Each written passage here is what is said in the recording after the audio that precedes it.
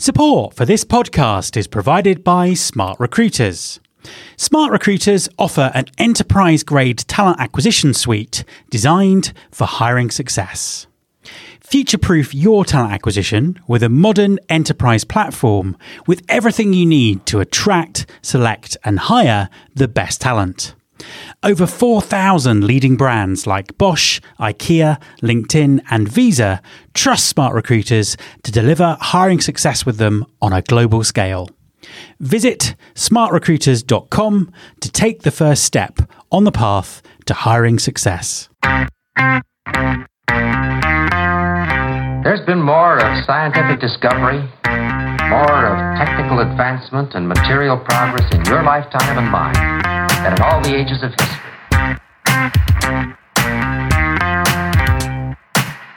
Hi everyone, this is Matt Alder. Welcome to episode 295 of the Recruiting Future podcast. All over the world, employers have had remote recruiting and remote onboarding imposed on them. Recruiting has gone through a forced, accelerated digital transformation, and it's now becoming very clear that things will never completely go back to the way they were before. So, what should talent acquisition leaders be doing to make this shift a sophisticated strategic revolution to make recruiting better for everyone? Well, some of the answers can be found by learning lessons from digital disruption in other industries. My guest this week is Arjan Spies, Head of Recruitment at CarNext.com. Arjan is taking lessons from e-commerce and applying them to recruiting in innovative ways, making this a must-listen interview. Hi Arjan, and welcome to the podcast. Hey Matt, how are you doing? An absolute pleasure to have you on the show. Could you just introduce yourself and tell us what you do? Yeah, sure. Arjan Spies, living in the Netherlands. Currently, I'm working for CarNext.com as their head of recruitment. That's what I'm doing. CarNext has got a really interesting business model. Talk us through what CarNext does. Yeah, so if you look at the business model that CarNext has, is that the biggest problem people have acquiring or buying a secondhand car, high quality car, is that they don't know what happened to the car when you purchase it. So the fact that what we do is basically get that uncertain element away, because we put online the entire service history of the car. Now that getting that emotion out of the way, we try to persuade people to buy a car fully online, because basically what you do at CarNext.com is you purchase a car online, you know what you buy, and it's get delivered on your doorstep. That's what we do. The really interesting thing about that is, if we were talking about this a year ago, my instinct would be, well, that just feels like the wrong way to buy a car. If I want to buy a car, I want to see it, I want to sit inside it, I want to potentially test drive it. But obviously, you're absolutely right in terms of the data and the history. I might not get that. Now, fast forward to where we are in 2020. So we're in the middle of August, and all of our lives have moved online, and all of us are doing much more online than ever we thought would possible. And this model now makes perfect sense. Is that kind of a common reaction that you find? Yes. Obviously, the current situation we all live in around the globe, if you look at what we do, certainly progressed. All of a sudden, think about public transportation. People are looking way more on different ways of becoming mobile and not having to spend an awful lot of time in areas where there are a lot of people. So owning a vehicle or renting a vehicle becomes all of a sudden more interesting. We see that in our numbers as well. The big thing is that if you look at from different age perspective, if I would ask my dad or my uncle, would you buy a car online? They would say no. I need to touch it, smell it, feel it.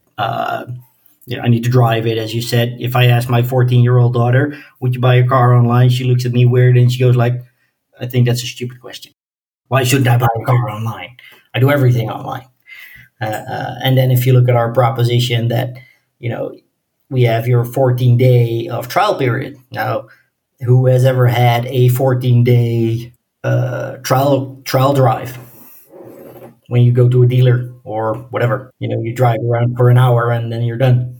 Absolutely. And what's really interesting here is obviously we've spent several minutes talking about car buying, and that's not something that the audience of this podcast is probably expecting. But the point here is, if you haven't got it already, is the parallels to what's happening in recruitment are really, really, really, really interesting in terms of remote recruiting, remote onboarding, hiring people who you never meet, and doing things in a way that you wouldn't necessarily have imagined before 2020 started. Talk us through your perspective on that. What's going on with remote hiring? How does it relate to what you do with cars? And what kind of challenges are you having and solving? Yeah, so if you think about what we do as a company, that was for me the main reason to actually join the company as their head of recruitment, because there are so many similarities with getting that emotional 1,300 kilogram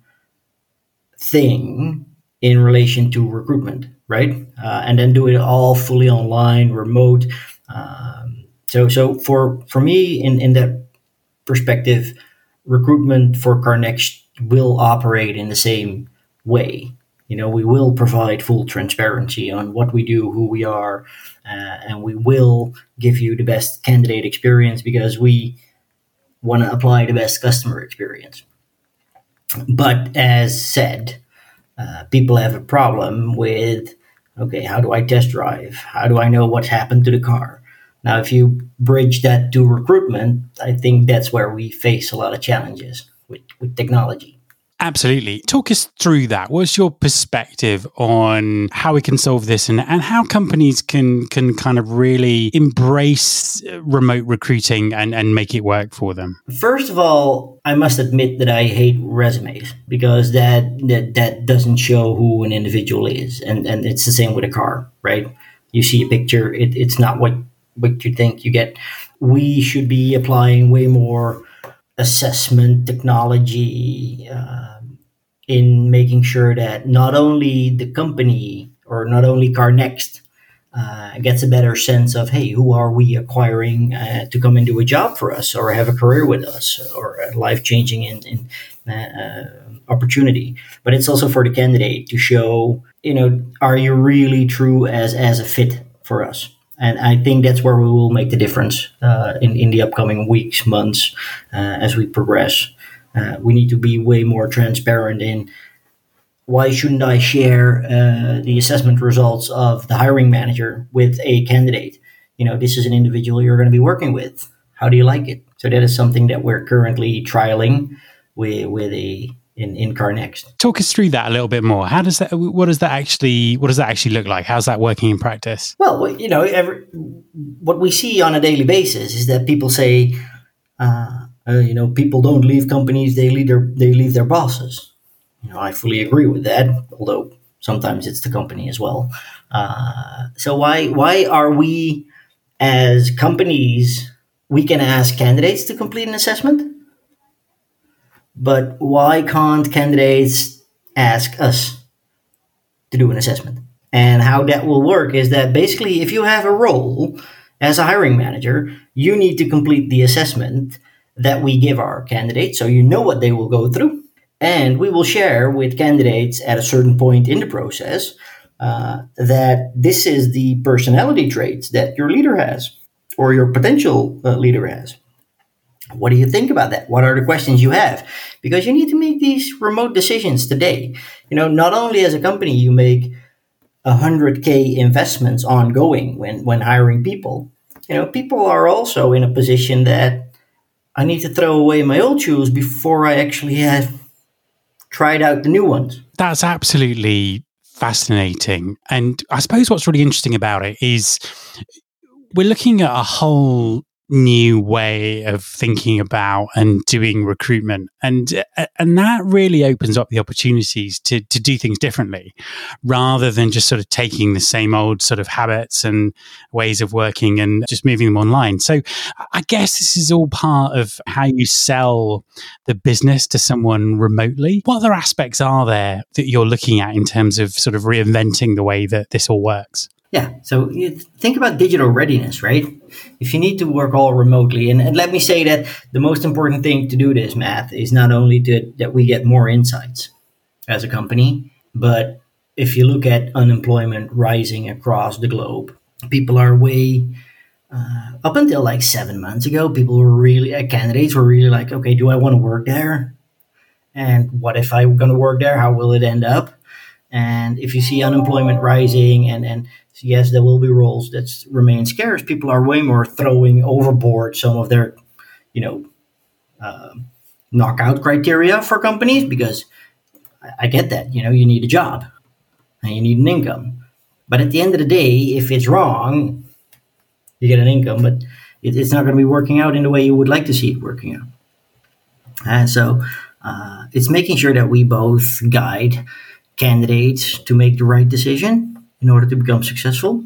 I think we should apply way more focus on that, because everything is as flat as an iPad nowadays, so you can find everything you need to know online. Let's talk a little bit more about the role of technology in all of this. What technologies are you finding most useful? What would you like to see developed that would really move things forward in terms of recruiting in 2020 into 2021? I'm a big fan of everything that removes repetitive work. Everything that, if you think about process automation, if you think about marketing automation, the automated planning, which we can do today. If you think about assessments, if you progress to stage, whatever, you can automate your assessments in that kind of way. So if I would need to pick out one technology that truly, those are two, to be honest. The first one that I use on a daily basis is labor market intelligence. And I do that through various ways. I do that through Intelligence Group, others out there that have talent, obviously LinkedIn, Talent Insights, all that kind of stuff. But that's the kind of technology that I'm using on a daily basis. That is one where I base all my foundations on. And the other one is marketing automation. And because I look at technology usage in a way that e-commerce organizations do, and the marketing automation and together with labor market intelligence, that will decide how we basically fill the funnel with the right quality to make sure that we hire the right individual for us as a company. And talk us through the assessment stage a little bit. What kind of technology are you using for that? So if you think about technologies in relation to assessments, there are a lot of cool products out there. If you think about tailorized, gamified, game-based assessments, which I love because they're always language neutral. The current technology I use is Qt from Aon, because it has a combination of very old school assessment-based for certain roles, works perfectly, but they also got these gamified assessments, which were really cool on the other side of the spectrum. And the reason why we work with Qt right now is because they have so many languages available, which we need to have, so that we make sure that every candidate who applies at a job can do his or her assessment in their native language. So and that is automated because we tie it into our ATS, and then we say if somebody progresses from stage X to stage Y, it triggers it, and the candidate automatically gets the invite to complete. And we will not schedule an interview for the next stage if he or she has not completed the assessment. So there's not an awful lot of reminding in that process. Potentially, I forgot to mention that I have a supply chain background, and I'm always looking at where can it go wrong through human error, and can I remove it through technology? One wise leader of which I had in the past says, Arjan, you don't get to pick a technology to solve your problem. You find out what your problem is and see if technology can change it. And I use that on a weekly basis. Where is my problem? Do we have technology that can help us to prevent that error from happening again? And if so, then what's the business case around it?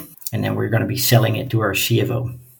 And I think we should look at different parts of organizations or businesses or pieces of the world, how they apply certain technologies, because we live in this HR tech, recruitment tech bubble, and we don't have an eye for what does marketing actually uses, what is e-commerce using, what kind of tools and techniques are supply chain people using.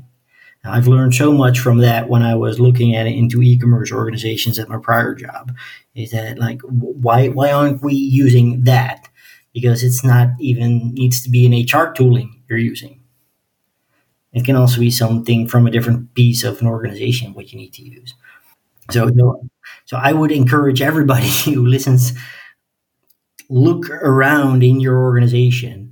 Talk to people, what they do to either figure out what happens with data, how to improve customer service, candidate experience, because customer service is nothing different than candidate experience. Is there a kind of a specific example you could give us of something that you've sort of taken from the broader world of e-commerce and applied to what you do now? Yeah, so when it was about 5 years ago, 6 years ago, when I was rumbling into this talent acquisition world. Yeah, because I don't have a long life history in HR or talent acquisition / recruitment.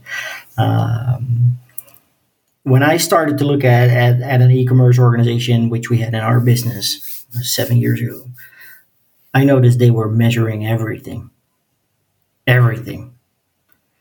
from views, clicks, time spent, drop off, that kind of stuff. And up until today, I'm still using all what they do on a daily basis. I want to know every single thing that happens on our career page.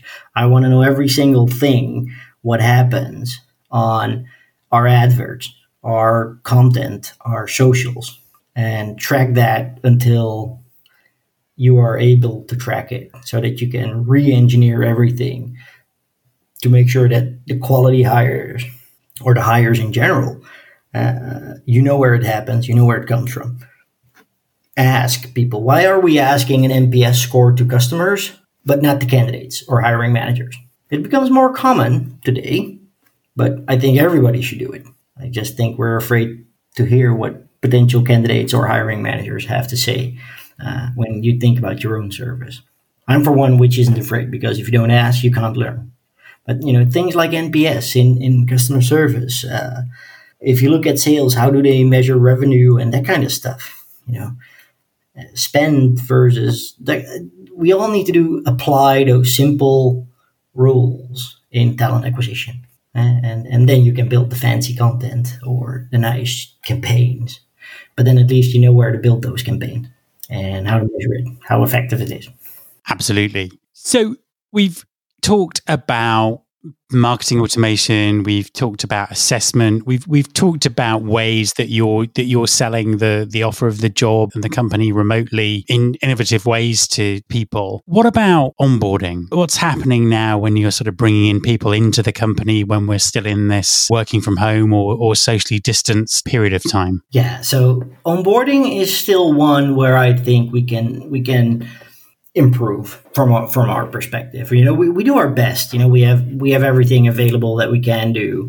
If you think about the video conferencing tools, the chat tools, whiteboarding tools, learning, etc. But what you still see is that we find it very hard to get culture across. That's the one in the onboarding phase where you truly, that's running on your new sneakers, and then you say, how are they feeling? And functionally seen, it's very easy to onboard people. We go through a very strict set of, these are the systems, these are the tools, these are the processes, and these are those are divided into buckets for certain pieces of the business. The one where we struggle is in the first month. You see that people really, really are in that functional funnel to people where they talk to.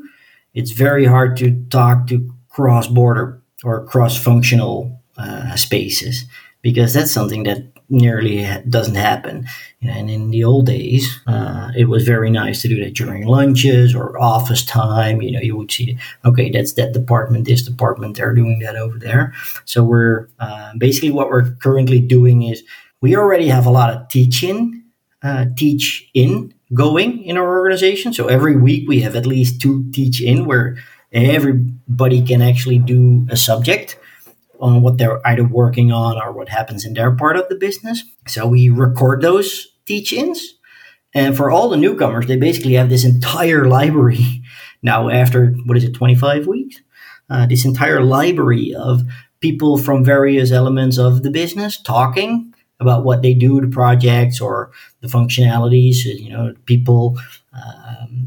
And that is just published through the very simple method of Microsoft Teams and Slack. But I would like to see that will be the next thing that we will wrap onboarding. What does the future look like? I mean, obviously there's a big kind of ongoing debate at the moment about whether this is the end of offices for certain types of work or whether people will be returning to offices. I suppose working on the assumption that people will return to the office in some way, shape or form for this type of knowledge work that we're talking about. What does the future look like? What aspects of this new way of working would you hope to retain, and what would recruiting look like in 2 or 3 years' time? Obviously, that's kind of hard because I'm very uncertain how we will shape work in the future. Is it office? I think the shaping of work doesn't have anything to do with offices, but it's how do we shape work, and the way we shape work is going to be determining how we will shape recruitment. I think what will stay for us in recruitment is that I've applied and my team have applied so much work in making sure that both candidates and hiring managers are comfortable in making decisions in these periods. That is one that I'm very certain, for me at least, that will stay, because I think that's the dominant role we currently play as talent acquisition or recruitment, is to make sure that both sides of the table are created. We create comfort with both the candidate and the hiring managers that they're making the right hiring decision. That is one that will definitely stay. And that is one that I totally believe in the near future needs to be an ongoing thing for improvement. Arjan, thank you very much for talking to me. Yeah, thanks very much for having me. My thanks to Arjan. You can subscribe to this podcast in Apple Podcasts, on Spotify, or via your podcasting app of choice. Please also follow us on Instagram. You can find the show by searching for Recruiting Future. You can search through all the past episodes at www.recruitingfuture.com. On that site, you can also subscribe to the mailing list to get the inside track about everything that's coming up on the show. Thanks very much for listening. I'll be back next time, and I hope you'll join me.